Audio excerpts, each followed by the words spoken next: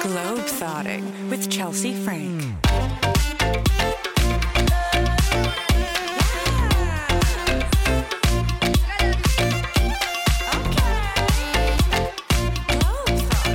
Welcome back to Globetrotting. It's another great week. This week we have Chloe Caldwell, a star travel writer. First of all, I met this girl at Botox, and she ended up becoming like an incredible travel writer. You write for Uprocks, Trip Savvy, you have your own blog. She's crushing it. She writes for everybody. Chloe Caldwell, welcome to the podcast. Thank you. I am so excited to be here and talk on your podcast. Happy New Year. Happy New Year. Like, you're my first pod of the new year. I feel honored and so excited for all of the travel and adventures to come in the year. It's good. Okay, so tell us a little bit about how you got started in travel writing, because I feel like it's a fun story. Yeah, I feel like it really was all kind of serendipitous. I started writing in more of like fashion and beauty field, and then randomly got to go on a press trip to Jamaica. And I was like the bottom of the barrel at my company, editorial assistant. There were so many people above me that should have been able to go, but just couldn't due to scheduling or, you know, whatever reason. So then I got to go and I met other journalists who worked in travel there. And I kind of realized like, wait, I can make this my whole job. So then from there, I really decided I wanted to pursue it. And then I met you at a freaking Botox party. Is this not the most LA origin story ever?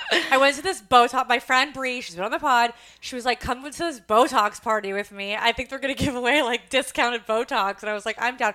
I meet this like young, gorgeous blonde girl. And she's like, I really want to be a travel writer. And how do I, whatever. So we like started chatting a little bit about it. And like people say that kind of all the time. They're like, oh, I want to do that. Or I would like to. And, they kind of just like don't follow up. But like you were like, you followed up, you emailed me, we FaceTime, like you were just like on it. Come to find, several years later, I'm talking with like the editor of one of the sites we write for, and he's like, yeah, talk to my girl Chloe, she can handle something. And I'm like, wait, and I see Chloe Caldwell. I'm like, wait, I know this name. And I'm like, wait, Chloe Caldwell from the Botox event?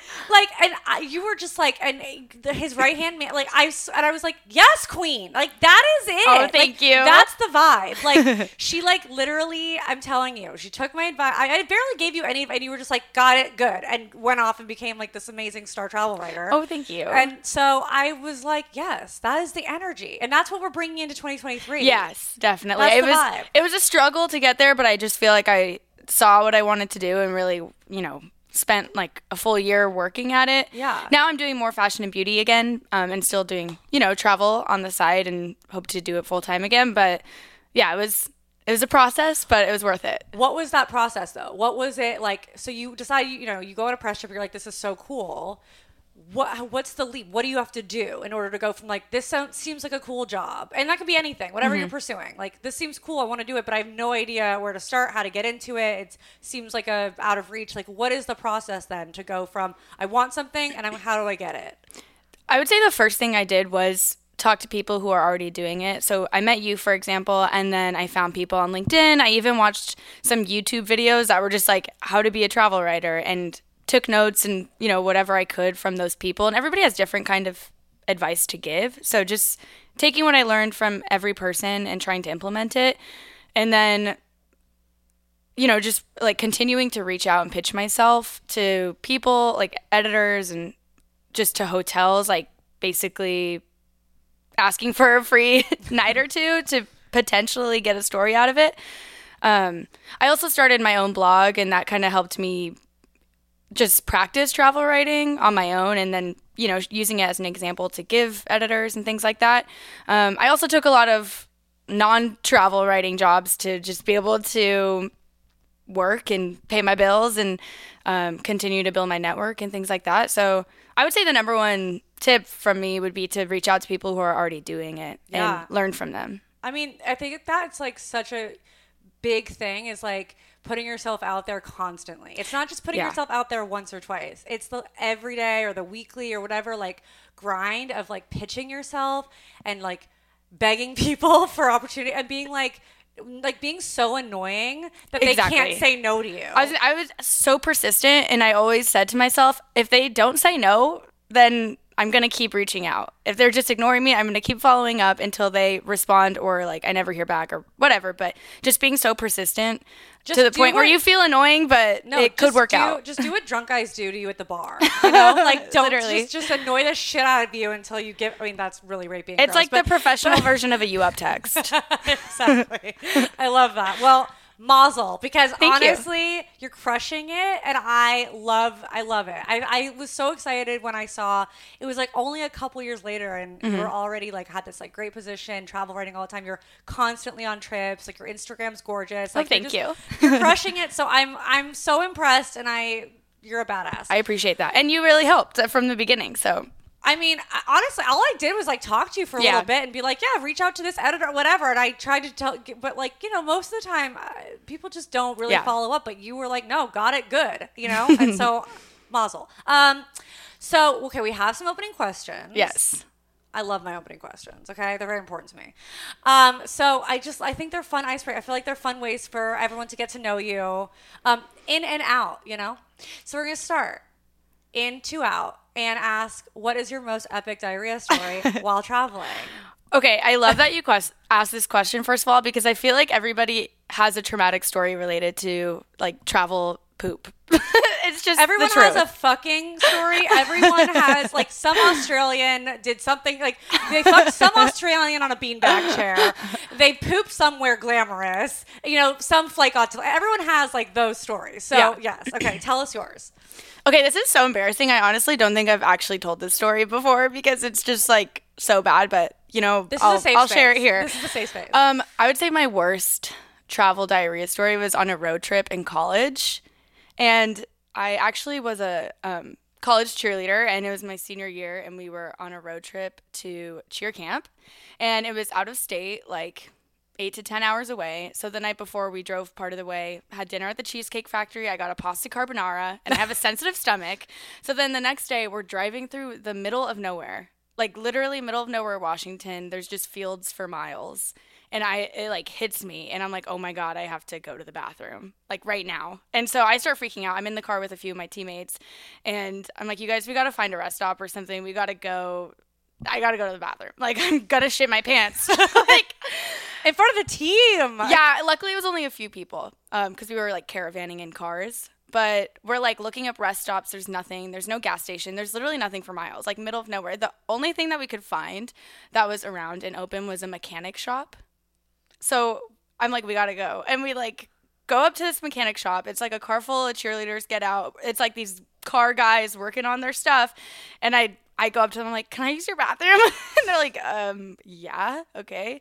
And then I finally get to the bathroom, and it was like slow motion. I'm like running to the toilet, and then I was so close, and I didn't make it, and I literally shit my pants on the way to cheer camp. This is the kind of Bring It On. It's like if Bring It On was a TV show, this would be an episode. Yeah. It was bad. Oh my God. So embarrassing. And then. So what did you do? What did you have to do? Did you have to change your clothes? Yeah, I did. And we all had to match. So my whole team had to change their shorts so that we could match. Because we were matching outfits. So I like changed my shorts, texted the whole team like, let's wear these other shorts today instead. Oh my God, that's epic. That's an epic story. So there you go. That's my worst. Did they question? Story. Did they question you? Nobody said anything, but I think low key everybody knew. You know what I mean? I feel like everyone in the car knew, and I think they were super nice about it, obviously, because it was like, oh my God. I think it was like a food poisoning type situation from the Cheesecake Factory. But this is not good PR for the Cheesecake Factory, no. But I'll defend them to the death. I still go, so it's fine. I'm so sorry that happened to you, but I have to say thank you for your vulnerability. You're welcome. It's important that we share these stories and we normalize shitting your pants at cheer camp.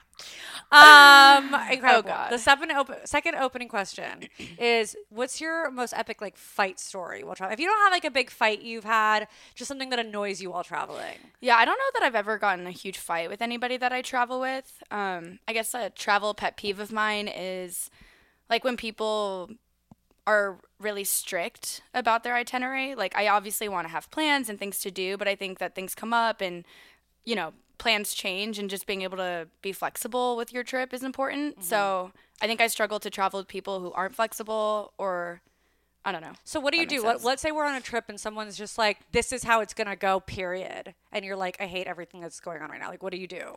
I feel like I'm not afraid to go off and do things on my own. So, like, if they want to sit by the pool and relax and I want to go do something else, or they have, like, a night tour that they want to do and I just don't want to, I feel like I would just say, okay, well, I'm going to go do this. Like, you have fun with that. Well, that actually is perfect because this episode today is going to talk a lot about solo female travel because you do, I mean, as travel writers, like we do go on a lot of trips alone, but you know, we have this weird thing. Men don't have this where they can go travel alone. Like they can tell their stories of how they hitchhiked across Zimbabwe or whatever and like nowhere. And it's like, we hear that and we're like, okay, we would fully be sex trafficked. Yeah, literally. So I would love to talk to you about like, because you've traveled so extensively, how many places have you been now? Like probably you're always on the go. I don't know. There was a period of time where you were like always traveling. Over the last like year and a half, I was gone kind of all the time. I've really only been on a handful of big solo trips.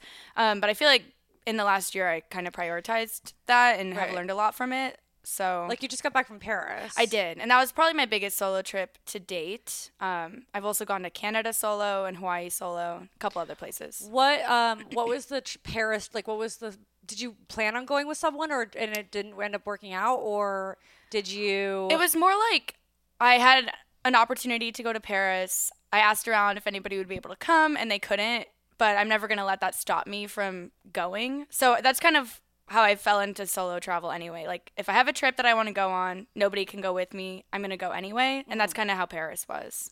So do you feel, what are you, like, before you go on a trip alone, walk me through what you're thinking about. Like, how are you making your decisions on where to stay? How are you making your decisions on where you want to visit, what you want to do? Are there things that you might not do that you would have done had you been with someone else? Like, walk me through your thought process when planning a solo female travel trip. Yeah, I mean, I never really go out at night when I travel alone for obvious reasons. Like, you just don't want to be out in the streets of a foreign city by yourself late at night. But for preparation before a trip, I try to research the neighborhoods and the best things to do. And I do plan a pretty good itinerary when I'm going somewhere by myself, just so I'm always aware of where I'm going and what I'm doing. And just look up the best places to stay, like what neighborhoods would be good for me and whether it's close to everything that I want to do and things like that. Are you doing more are you doing hostels? Are you doing Airbnbs? Are you doing hotels? Like, I feel like when I do solo trip, I always stay in a hostel. Even though I like to be bouge, but I feel like there's an instant I like to get a private room at a hostel. And so I can be by myself. I can like leave my shit in a place, not to worry about it. I don't want to do dorms. I'm too old for that shit. Yeah. But like, I do like the fact that at a hostel, even if I don't stay there, I like to go to the bar at a hostel or something. There's so many young travelers and they're all kind of going to the same places. And so it's a great way to just sort of create an instant crew for yourself and also be safer. Where are you staying? I've stayed at hostels, but I honestly prefer hotels for some reason. I think I just like coming back to like my own space every night. But when I'm out traveling, I do like alone. I do like to sign up for tours and things like that because that's kind of how I feel I meet people. So actually when I was in Paris, I met 3 other women solo travelers. One was on a tour, one was just sitting next to me at dinner, and one was when I was taking pictures alone outside of the Eiffel Tower, and she stopped to ask if I needed help. So, girls are the best for this. I know, right? The I best. was like doing self-timer and just like standing by myself because you got to do it when you're alone if you want your content. So of course. But yeah, so just tours and things like that is really how I meet people. And just kind of I think when I sit down at a restaurant when I'm solo traveling, I'm not really on my phone. Like, I am kind of trying to be open to the people around me that might come up and things like that. Because I think people are more curious about you when you are alone and kind of can spark conversation. Do you feel nervous at all about traveling alone, or are you just kind of like, whatever? I think there is a little bit of nerve, but I feel like I've gotten to a point where I don't so much think about that. Like, I go on a trip and it's not a huge worry, but it's obviously something to be cautious of. The only thing I think I worry about when I'm alone is getting lost, or especially in a city like Paris where not everybody speaks English. So, yeah, it's more getting lost and figuring my way around. That's the hard part when I'm alone. I feel like that's the best part of traveling now, though, is that like Google Maps can get you anywhere. Like, exactly. If you have a working phone, you can never get lost, truly. Yeah, so I think I would definitely recommend bringing portable charger if you're a solo traveler. because you are going to need your phone a lot just for getting around and, finding your way through the city. Yeah, and making sure that you have like an international data plan or a SIM card that works yeah. there. Because like it's a lifeline, truly. Okay, so tell me what you were doing. Like, what are you doing every day in Paris? I did a lot. I really packed a lot into the first few days, and then I got a little bit sick after that. But within the first few days, I walked like 10 miles a day, and I definitely think it's a city that's worth just walking through and wandering the streets because the architecture and stuff is so beautiful. But I walked, did all the classic tourist things. Like, especially on my first day on a trip, I like to just do the tourist stuff, like Eiffel Tower. Bang them out. Like all those things.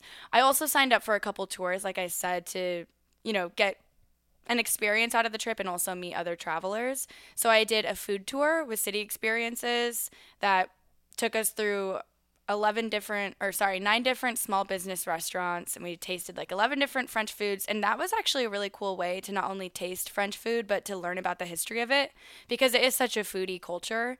And then I also did, like a tour of the Louvre Museum, which is a classic tourist destination, but it was cool getting to learn more about the actual art pieces instead of just like wandering through looking at them all. So where are you looking for tours? Are these places that you've worked with in the past, like in a press trip capacity, or like how do you know if it's going to be like a cheesy, boring, awful tour, or if it's going to be like cool and interesting and fun? Right, because I never want to be on a tour of like 50 people where it's just like cheesy, but old people being carted around with their fanny packs and shit. Exactly. No shade to the fanny pack. Totally. But yeah. Which actually a fanny pack is a must to bring for Europe if you're by yourself or just in general because of pickpockets and things like that. Like you want to have something small that you can fit around your waist or under your jacket and whatever. But I found these tours through a PR friend actually, and it's called City Experiences. And it was like a group of like 11 people. So it was small and intimate. And I think if you're going to do a tour like that, going for something with a limited capacity of like 10 to 15 people is like a hint that it is going to be a little more, or I should say a little less cheesy. Okay. Because it's a more selective, a more curated experience. Yeah. And you can ask questions and, the tour guide is experienced and it's more casual, so it doesn't feel so cheeky. Was this your first time in Paris? It was. Okay, so there's so much talk about Paris. There's so much build up and hype, and we all see these freaking Instagram pictures with the girls getting proposed to, and it's like, there's just so much build up of Paris. It's like in Italy. It's like, these classic places. So what was the expectation? What was the reality of Paris for you? I feel like I went into it with a pretty open mind. Like, obviously, it is a really romanticized city. So I was kind of expecting to have my Chloe in Paris moment, which I did. But I think I don't want to say it's like every other city, but it's a big European city. And I think that you can find other European cities or non-European cities that are going to be just as glamorous and with just as much beautiful architecture and things to do. But I think it definitely is a place that everybody should visit at some point. Were you, oh my God, the fashion, everyone's decked out, or were you kind of like, everyone looks just like any other people in any other city? Like, I guess the buildup of like, everyone's kissing on every corner, and the fashion is so elite, and like, you're going to meet the love of some Frenchman is going to take you on his like moped or whatever the hell, and you're going to have a Lizzie McGuire moment or whatever the hell it is. Like, was it, did you see a lot of that? Or I did see a lot of people making out. I did. Okay. I totally did. And actually, one of my friends from high school was there at the same time, and she got engaged under the Eiffel Tower. And so there was a lot of that, and it is a really romantic city. Like, it's a city of love. And I definitely, every time I saw a couple kissing and whatever, I was like, dang, I wish my boyfriend was here. I want to make out under the Eiffel Tower. Totally. So it is. And I did buy probably the most expensive outfit I've ever bought while I was in Paris because I was like, there's no better place. So I think where did you go shopping? Senses, did you do the main, or did you go to Le Marais? No, I went to Le Marais. So it's smaller businesses and things like that. And Le Marais, if you don't know, it is where it's the Jewish quarter, the gay quarter, and the fashion, like up and coming fashion quarters meet. And so it is a triage of like dope cultures. That was my favorite neighborhood. It's the best. That is absolutely so cool. When people say they don't like Paris, I'm like, go to Le Marais. There's like thrift shops it's all and Paris. high-end shops. Like there's a little bit of everything and a lot of unique food there too. Yeah. So yeah. It was. So what was the outfit? I wore it on New Year's Eve actually. It was from Manger Paris. It's like a French high-end brand, so that was fun. And it's like a little black skirt and a jacket. Oh, So totally. I'll wear it a lot. You had your Chloe in Paris I really moment. did, honestly. You really did. So, yes, it's a lot like other cities, but it's also at the same time worth the hype. I feel like, people really are like this whole thing of like off the beaten path and go like where never explored. And it's like places are classics for a reason. You know, like some places have earned their stripes. Like I understand that it's like New York. People say go to New York City. It's like, yeah, it is. It's one of those places where you have to see it once before you die. Paris is that way. It's iconic. And just because something's super touristy doesn't mean it's not dope. Or there's not cool new shit to learn about that place. Like it's always transforming and changing. And in any big city, I feel like there are going to be things there that are more off the beaten path, if that's what you're looking for. Like maybe new bars or restaurants or speakeasies or things like that. Do you have any restaurants that you're like, you have to check this out from Paris? Or do you have any anything that you were like, oh, this is fucking cool? There was one restaurant that I went to that a friend recommended to me called Le Hyde. And honestly, I'm probably really bad at all the French pronunciation of things, but Le Hyde is. I'll get it. I'll put it in the description and people can find it. But they have this like 3 to 4 course meal with like, it was a Japanese French fusion by this star chef, and you can do the tasting menu with wine and an appetizer and the main course and a cheese plate or dessert. And I got a lobster ravioli to start, and it was all so delicious. So that's definitely a must stop restaurant on your trip. It really is one of those things where like you can just walk into a bakery and just point to something. That's the thing. And like everything is so good and it's so hack and cheesy. And I know it's like French, but like truly, they just care about food more. Yeah, and I really didn't plan my restaurants that much because there's so many cafes where it's like I honestly couldn't even tell you the name of some of the ones I went to because I'd be like, this looks like a nice little cafe, and then you get an amazing meal. But that's the thing. I feel like they just care about food in a way that's just like it's so important. It's like offensive if you rush a meal or if like you don't take care in preparing food. So it's like you're going to eat well wherever you go. You don't have to like worry too much about getting into the reservation or like making sure you get into that. It's like you'll have an amazing meal. Yeah, just like pop literally in. anywhere. Right. And it's so good. I know you're in a relationship, but like did you get to flirt? I mean, no, but harmless flirting, like from a distance, no touching. Honestly, I really was kind of on my own the whole time. Did you get lonely? Like when you're traveling, like are you lonely at all? I definitely can get lonely, and especially like in a place like Paris, when obviously it would be nice to have my boyfriend there. But I also, again, like I said, even if he or somebody else can't go, it's not going to stop me from, going on some adventure that I've dreamed about. Mm-hmm. It definitely can get lonely, but. I don't know. You're in Paris going to see the Eiffel Tower and like you doing all the things. It's still worth it at the end of the day. And you have a pretty like bubbly, outgoing personality. Yeah, I mean, honestly, I make friends pretty easily on the road. Yeah. Or even if it's just like a conversation with someone, that kind of like satisfies your social hunger. I agree. I think our personality types. I know some people. It's like if they're shy or more introverted, it's a lot harder. Mm-hmm. So I guess for like people who it doesn't come as easily and naturally to just strike up a conversation with someone. Do you have any tips that like things they could do? I know a tour is good because it's a little bit more controlled. Like you just talk to the people that are there and it's not quite as, but like, let's say you're like really introverted and shy. Is solo female travel kind of out of the cards or what do you think? I think a lot of people hesitate with solo travel and they say like, oh, I can't do it. I can't go somewhere alone like that. But it's cool that you do. And I think it's more so just out of their comfort zone, and that's kind of the beauty of it to me. It is uncomfortable, even for someone like me who can talk to anyone pretty easily. So I would say it's definitely not off the cards for someone who's introverted, and it actually could be a really good learning opportunity for them to try and spark conversation with people. But I would say, like, put your phone down, like I said, when you're at a restaurant, and people might come to you, and just...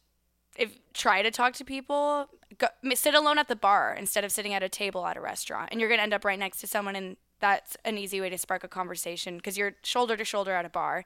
So just, putting your phone down, looking open to a conversation, sitting at a bar instead of your table, things like that. Smiling. Exactly. Not looking like you're pissed and you're going to murder them. I love that. Okay, so talk to me about like traveling in other places. Like, have you traveled to any places that you consider like more dangerous or like, you know, more? I don't want to be offensive, so we're not going to name where, but that you felt was like kind of a more sketchy, more dangerous area, a solo, and like what precautions did you take in those situations? Yeah, I think no matter where you go, there are certain things that you want to do to be safe, and especially in maybe a city or destination where you don't feel as confident going out alone. I always send my location to multiple people. I'll send a text saying I'm about to go on this hike or I'm walking home from a restaurant. Like, I should be home in 20 minutes or in an hour. If I don't text you, like, follow up. So that way someone always knows where you are at all times. Yeah. Like, if you don't feel comfortable or if just like I said, you're going on a hike alone, whatever it is. I always send a text and share my location. I think that's just good practice for anybody traveling solo, even if you're going to like, you know, a luxury destination, because it's just, you never know. You really, I mean, honestly, anywhere can be.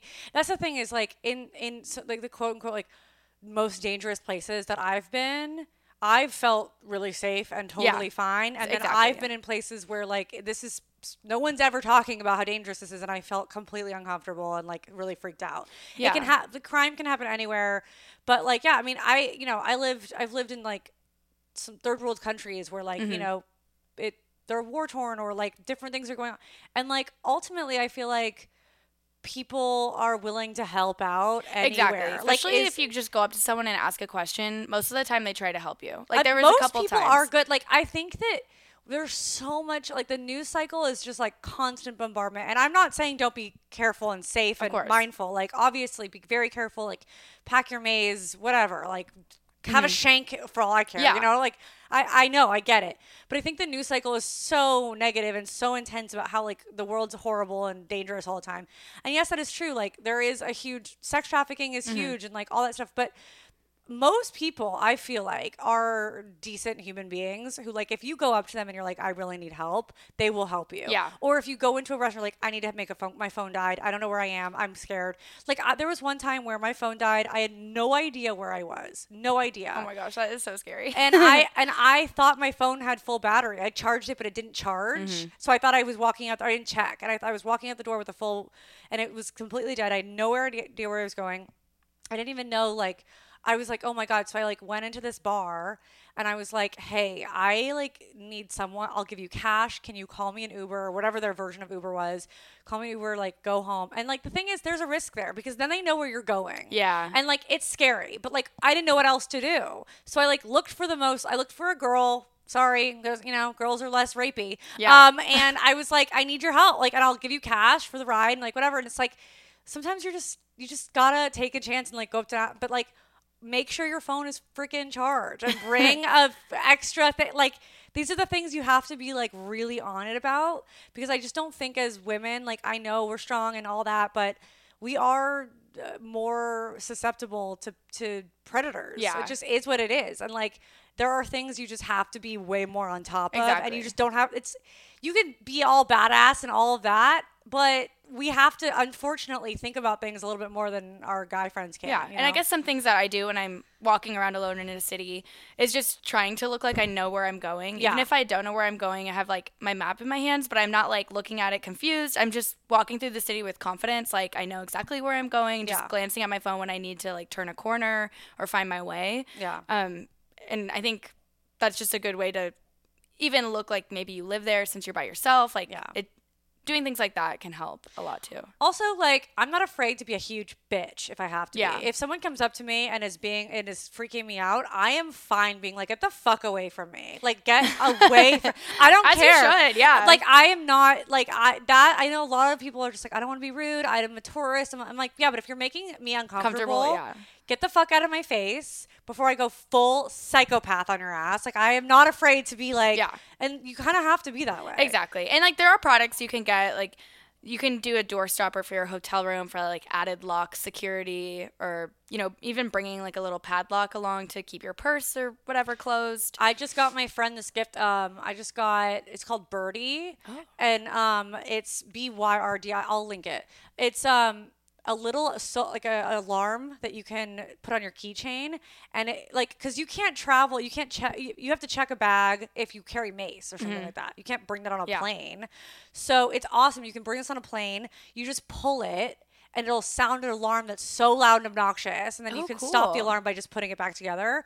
But let's say you're walking in a parking lot, or you're walking like late at night, and you get approached by someone and you just feel really uncomfortable and really unsafe. Just pull that out, make a lot of noise. It usually scares people off if like you're bringing a lot of attention to you. So it's like there are products out there that can be helpful, and I recommend Birdie a lot. It's really great. I'll link it. So it's unfortunate that like we do have to think a lot about this stuff, but I'm here. I've never become a CNN headline, so I've lived to tell the tale, you know, and I've traveled a lot solo, so it can be done. Mm-hmm. And I think it's just being aware of your surroundings, and I don't think it should stop anybody from going solo. Yeah. Maybe do your research of a destination, and if beforehand you think it might not be for you, then don't go. But there are plenty of places that people can go by themselves and be completely safe. What are some places that you think are the best places for women, especially, to travel alone? Honestly, Paris was like such a perfect solo travel city. I felt like, for one, Europeans just run later, so people are just out and about at night, so you can be walking home in the dark and not feel scared because everyone's just going to dinner at like 9-10 p.m. And like I said, I met 3 other solo travelers there, so it's just like a really good city for that. I also think that domestic travel is underrated. If you're new to solo travel, go somewhere like a drive away that you can get to, or like fly to the next state over if you want to start small. Like there's so much in the United States that you can do, and maybe you feel a little safer being closer to home. Totally. I mean, I think even just dipping your toe and going to like a restaurant by yourself one night 100%. and just getting used to being by yourself. Honestly, I think that kind of what's sparked my solo travel journey too is in 2020 I started taking myself on dates like once a week because it was quarantine. I had nothing else to do. Cute. And I was like in this whole self-love journey or whatever. But I was taking myself on dates once a week, and that kind of like taught me how to have fun with myself and gave me some independence. And then eventually it turned into flying out of the country by myself. And I do think solo travel really teaches you how to have fun with yourself. In a sexual way, mostly. Yeah, seriously. If you have a TSA approved vibrator, bring it. Absolutely. I mean, you gotta have a special friend with you. We're not judging. Talk about the self-love journey you went on. That's travel. That's traveling inward to loving our brains. Yeah, I mean, I think 2020 was kind of a catalyst for a lot of people to find themselves and do whatever, start over or whatever that looked like for them. I had so much time alone to think, and I would go on like walks 5 times a day during quarantine, and I just realized I really wasn't good at loving myself. I didn't like who I was. I was just like negative self-talking all day, and it's not like you would look at me and think like, oh, she's so bubbly and fun or whatever, but so it doesn't matter who you are. Everybody can have that negative self-talk, and I think I just was like, I'm gonna fix this because I don't like this, and I want to make my life better by loving myself better. So then I don't know, I went to therapy. I started taking myself on dates. I started journaling every day, all these different things that just like really helped move me forward in that sense. And then honestly, I think that pursuing the travel and all of that helped because they helped each other, because the more I love myself, the more I could put myself out there and feel confident about what I was doing. And then the more I was challenged and, traveling new places, the more confident I got. The more you realize, like, you can get yourself through whatever. Exactly. And, like, you don't need a lot of other people. Like, you really have all the tools you need. What was it about travel that, like, sparked you initially? Because a lot of people like to travel, but they don't want to, like, dive headfirst into becoming a travel writer, which, honestly, I know, like, it looks really glamorous and fun, and it is really glamorous and fun, but it's not, like... It is exhausting, and we're not complaining. We are very fortunate to be able to travel for free and as much as we do. And like most people don't ever leave their city, let alone country, let alone get a free trip to like Fiji or whatever. So I'm not complaining, but I'm just saying like it can be taxing and grueling, and you're not making a ton of money as well. So like it's a commitment. Let's just say that it's a commitment. What was it for you that like made it just like from a casual hobby to like, no, this is what I want to do? Well, travel has been a big part of my life since before I can remember. I have family in Europe and like all different places around the country. I have a lot of family spread out. So I was traveling at a really young age with my family. And it's something that my parents prioritized. Like we would go on trips to see family, you know, across the pond. And it was something I always loved. But I think, I don't know, I think I feel most myself and most at peace and most joy when I'm traveling somewhere new. And just, I think there's so much to learn from travel. I feel like I meet people that I would never meet. I get to try new things. And I think it goes back to pushing yourself out of your comfort zone. I'm kind of somebody who isn't fulfilled unless I'm doing something hard or challenging, which is a good and a bad thing. But travel has been a challenge in some ways for me in a good way, where it's pushing me out of my comfort zone. And I think that's kind of what drew me most to it. Yeah. I don't know. I just got this idea in my head that I wanted to travel all the time, and I like loved that lifestyle, and I wanted to do it. It truly is so addictive because like it's such a high. And I think for me too, it was like, it's actually kind of weird. It was one of the few times I don't feel anxiety. Like I feel anxiety all the time. I run anxious. Me too. Which is why it's kind of why I think I enjoy being like challenged and hard work, having to work really hard because I'm like, it's literal, like it's literal and figurative escapism for me. It's like I am able to go somewhere and I don't feel like a lot of people would feel anxiety about when they're traveling. I feel the opposite. Me too. I'm like so present. I have to, because you kind of have to be. You're like, you don't know where you are. You don't know what you're doing. Maybe you don't speak the language. You really have to be on alert. And so I cannot be either focused in the past or the future. I have to be very, very present. It like shocks me into being very present. And plus, you have this thing of like, I don't want to miss anything. Like I'm only here for a little while. Yeah, I think that's a big part of my motivation so too. I think for people, it's so fun. Like, people are like, wait, like traveling makes me anxious. I'm like, I'm anxious at home. I'm anxious. I'm thinking. I'm familiar with my surroundings. So my brain has time to go. Let's think about things that are completely out of our control and like that I can't do anything about. But if I'm traveling, I'm like, I got to be really focused on what's going on. And I think that is partly that escapism of like, this is so out of my norm that I'm like, it's like, and I don't know, it's like I zoom in really intensely on being alive and like interacting with people and experiencing things. And that feeling is so addictive. It is. And if you don't have it, you probably have it for something else. Like, it's like, you know, like. Exactly. It's just like finding your passion. Yeah. I mean, anything you're like, oh, I like how I feel in this experience. Yeah, that's the thing. It's like, I feel most excited and fun and adventurous, but at the same time, the most calm. Yeah, I feel the most. Yeah, it's like exactly. I'm like it's a rush, but I'm very calm and very like chill. And I also think like it's a good reminder because I think when you're in your same cycle at home all the time, you kind of do forget what's cool about you. Exactly. And then you meet all these people who are completely outside of your social circle, of your work circle, of your lifestyle. They're not used to that story. Maybe you live in LA and you're an actor and everyone's an actor here and it's not that interesting or special. And then you go somewhere where like no one does that. And like they don't know LA, they don't know that world, they don't know, or wherever you're from.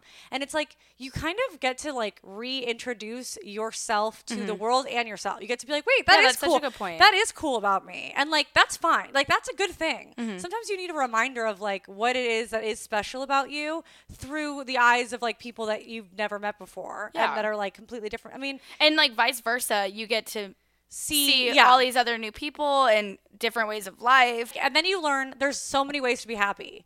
That there is not, your lifestyle is not the only one that will produce like a happy, well-adjusted person. Yeah.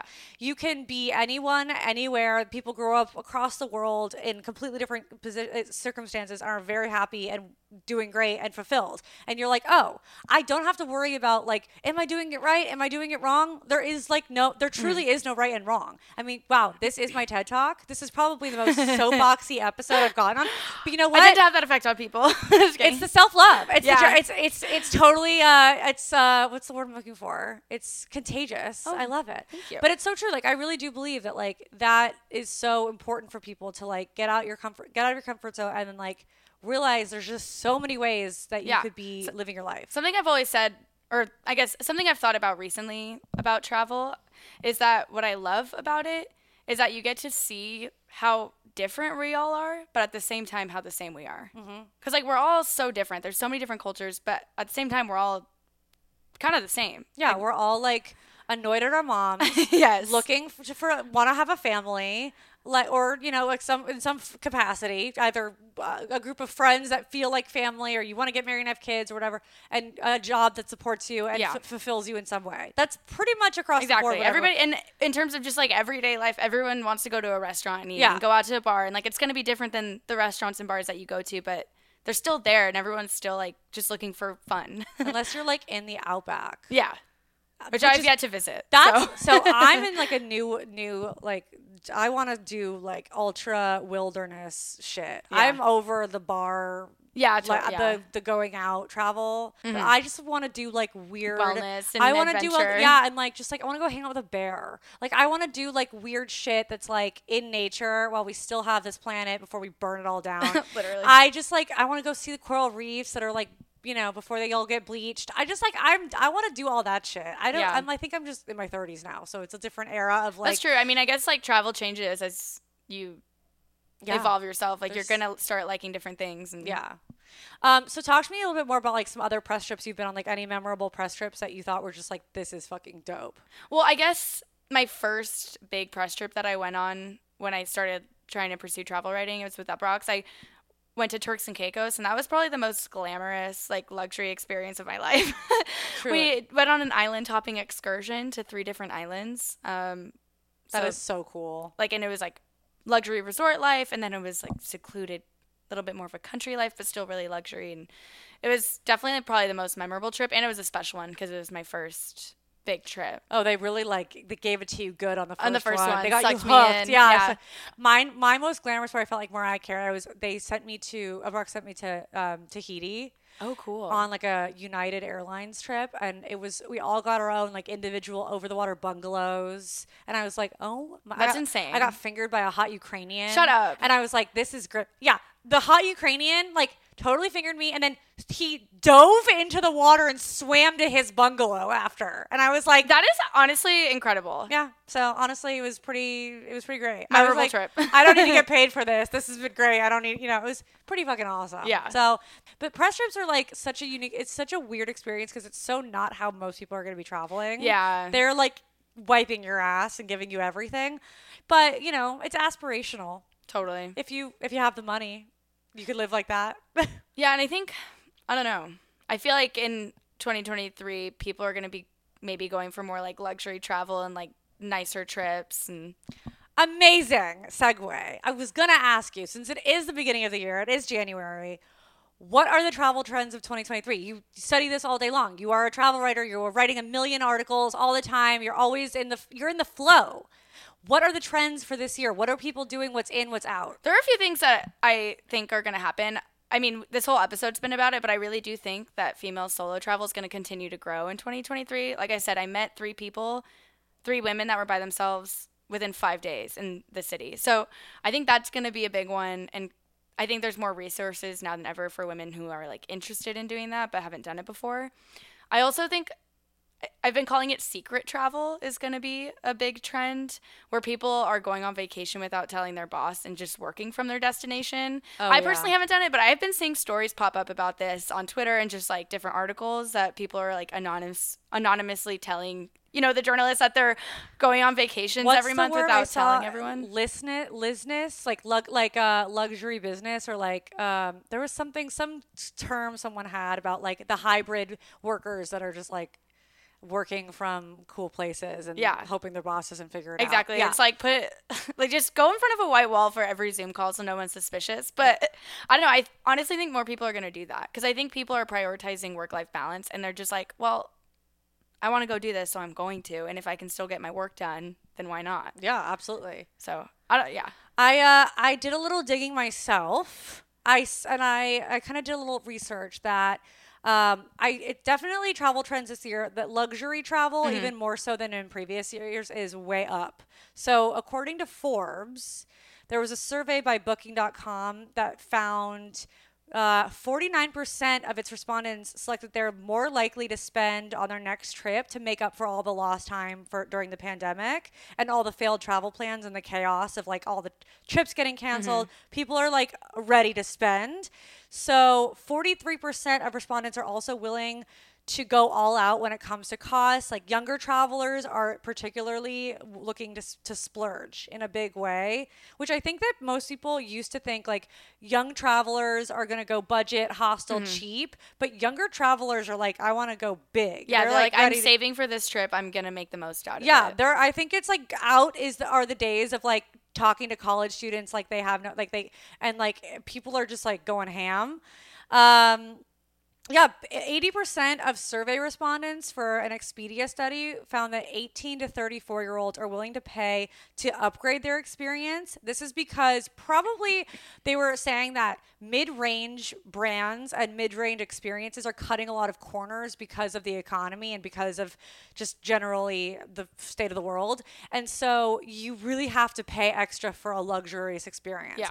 Because like, you know, cheaper airlines suck. Like even the good airlines like don't have what they used to. Like, oh my gosh, the it's like seats are more I've been here for uncomfortable. 5 hours. Why did I get just a single bag of pretzels? Yeah, like everything, like places are cutting corners a lot. No pillow. So yeah, like, look, like flying when we were kids is different. It hit Seriously, different. yeah. So I think that people are just like, I want to spend on comfort and like what I imagine a vacation feels like. And unfortunately, it's falling on the consumer way more than ever. I mean, that's what I said. Like I said, I was like, honestly, like, I want to stay in a nice hotel. Yeah, I mean, you're like everybody else. Yeah. And then also the dollar is really strong right now. Yeah. It's almost 1-to-1 with the euro.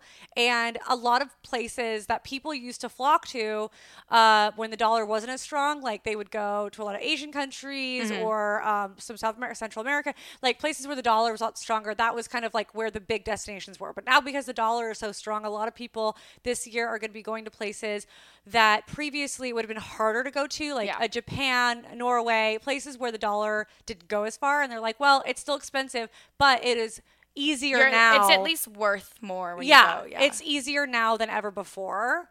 And then responsible travel. I was going to say travel. that too. I think hopefully it's something that people continue to prioritize. And I could even see more train travel and like domestic trips. Perfect. So yes, there's this place called Byway. It makes it easy to avoid flying. So it's like it's all railway stuff, but it's a great, I'll put it in the description. It's called Byway Travel. And it's just like their whole thing is greater travel. There's also Intrepid Travel. There's a lot of like tourism companies that are making it a lot easier where it's not so fringe to do ecotourism and like sustainable travel. It's making it really, really easy for the consumer to do responsible and more sustainable travel because we literally are completely destroying the and planet. honestly, I can't decide if like this podcast is a positive thing or a negative thing. It's encouraging travel. Because it's like we are just destroying this planet. Well, I think like cruises really picked back up this past year, and I'm like, they're literally killing the ocean. Like I keep saying so many cruises this year. I saw, oh my God, the worst is I saw on TikTok this like this cruise going to Antarctica. And I'm like, we don't need to go to Antarctica. If you're not a science like researcher, penguin advocate or something, why are you going? Like, we don't need you to go. I would love to go. Yeah. Like, yes, I would love to go.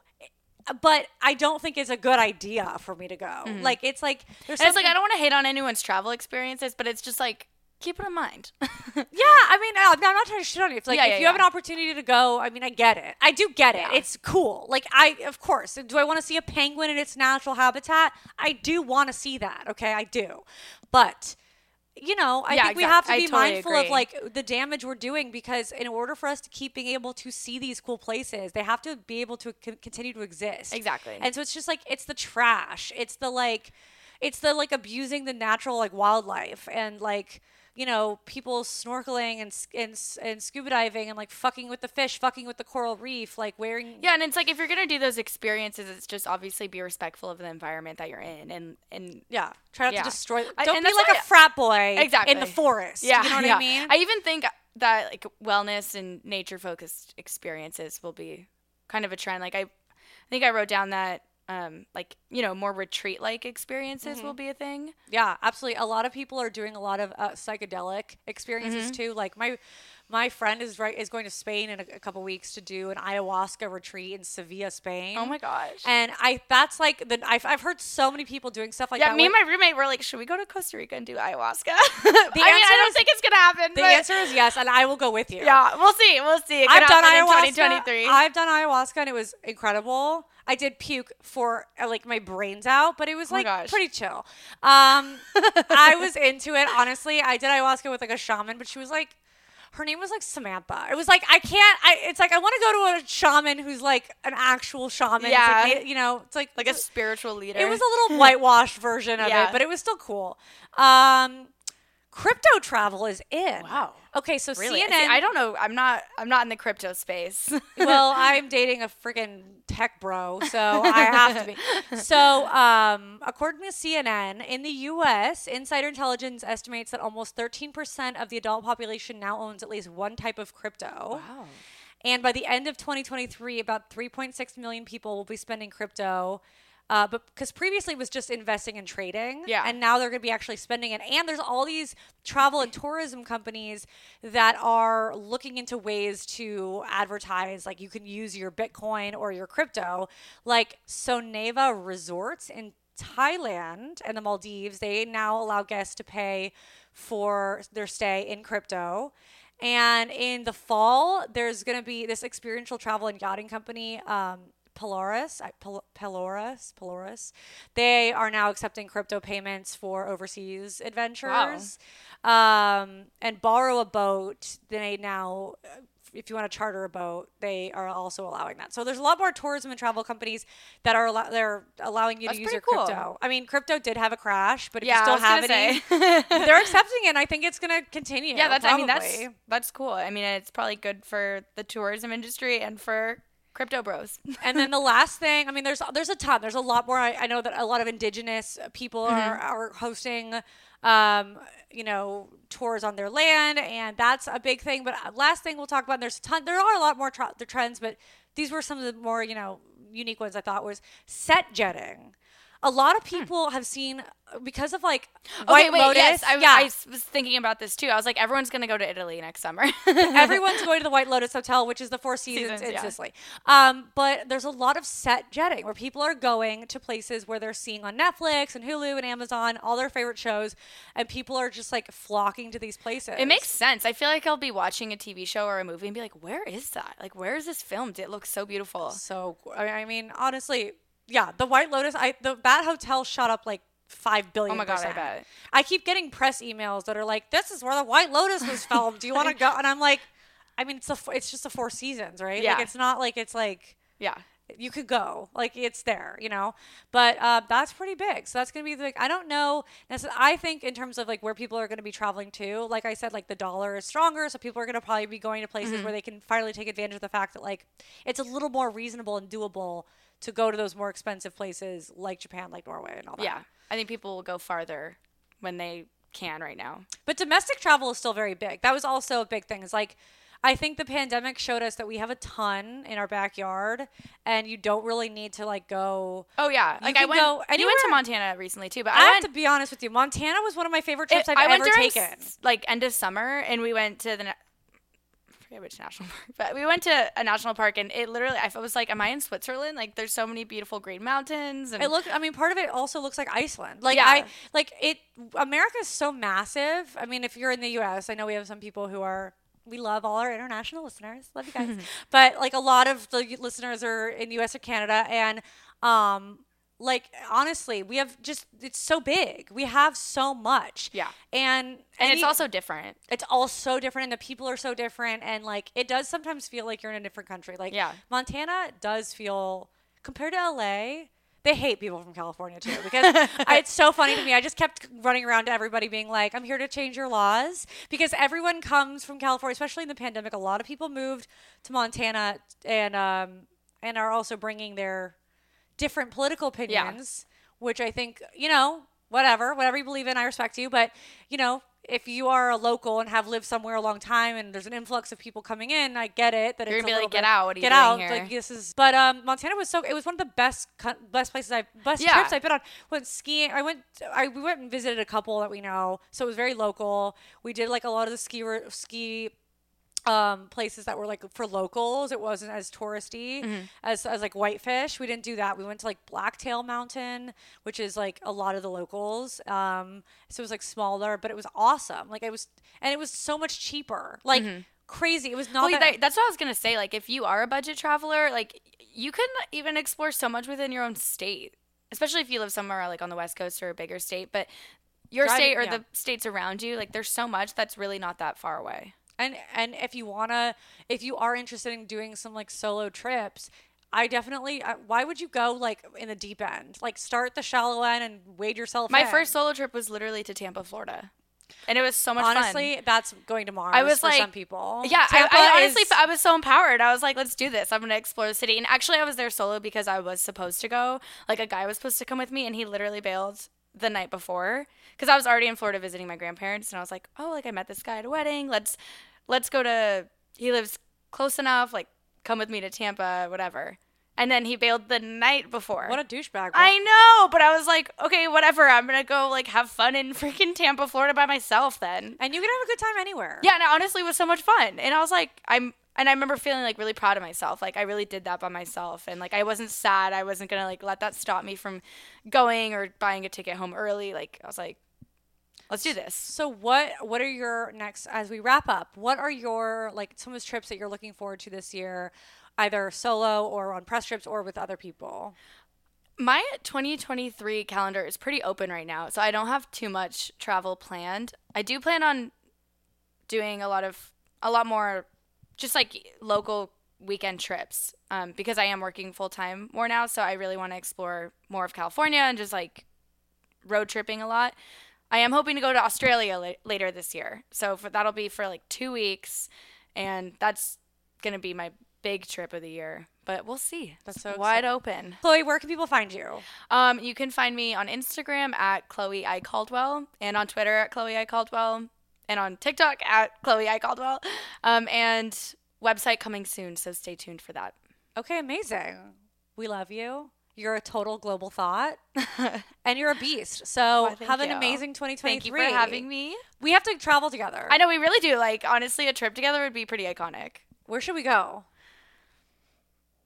We have to think of. I thought we should go do like a fun like nature thing. Yeah, I would do. Okay, have you been to Costa Rica? It's one of my favorite places. I've never been, and that's like a huge one on my bucket list. So I'm down. I've never been to Belize. Oh, okay. Let's do like a Belize nature tropical. I really want to go to a yoga retreat. Like, I don't do yoga that much, like, but I love yoga, and I'm like, I just feel like that kind of retreat sounds so nice. Like, spiritual yogis. I'll do an ayahuasca. You go to yoga, and we'll meet up in the middle. Yeah. All right. Thank you, Chloe. We'll see you next time on Globetrotting with Chelsea Frank.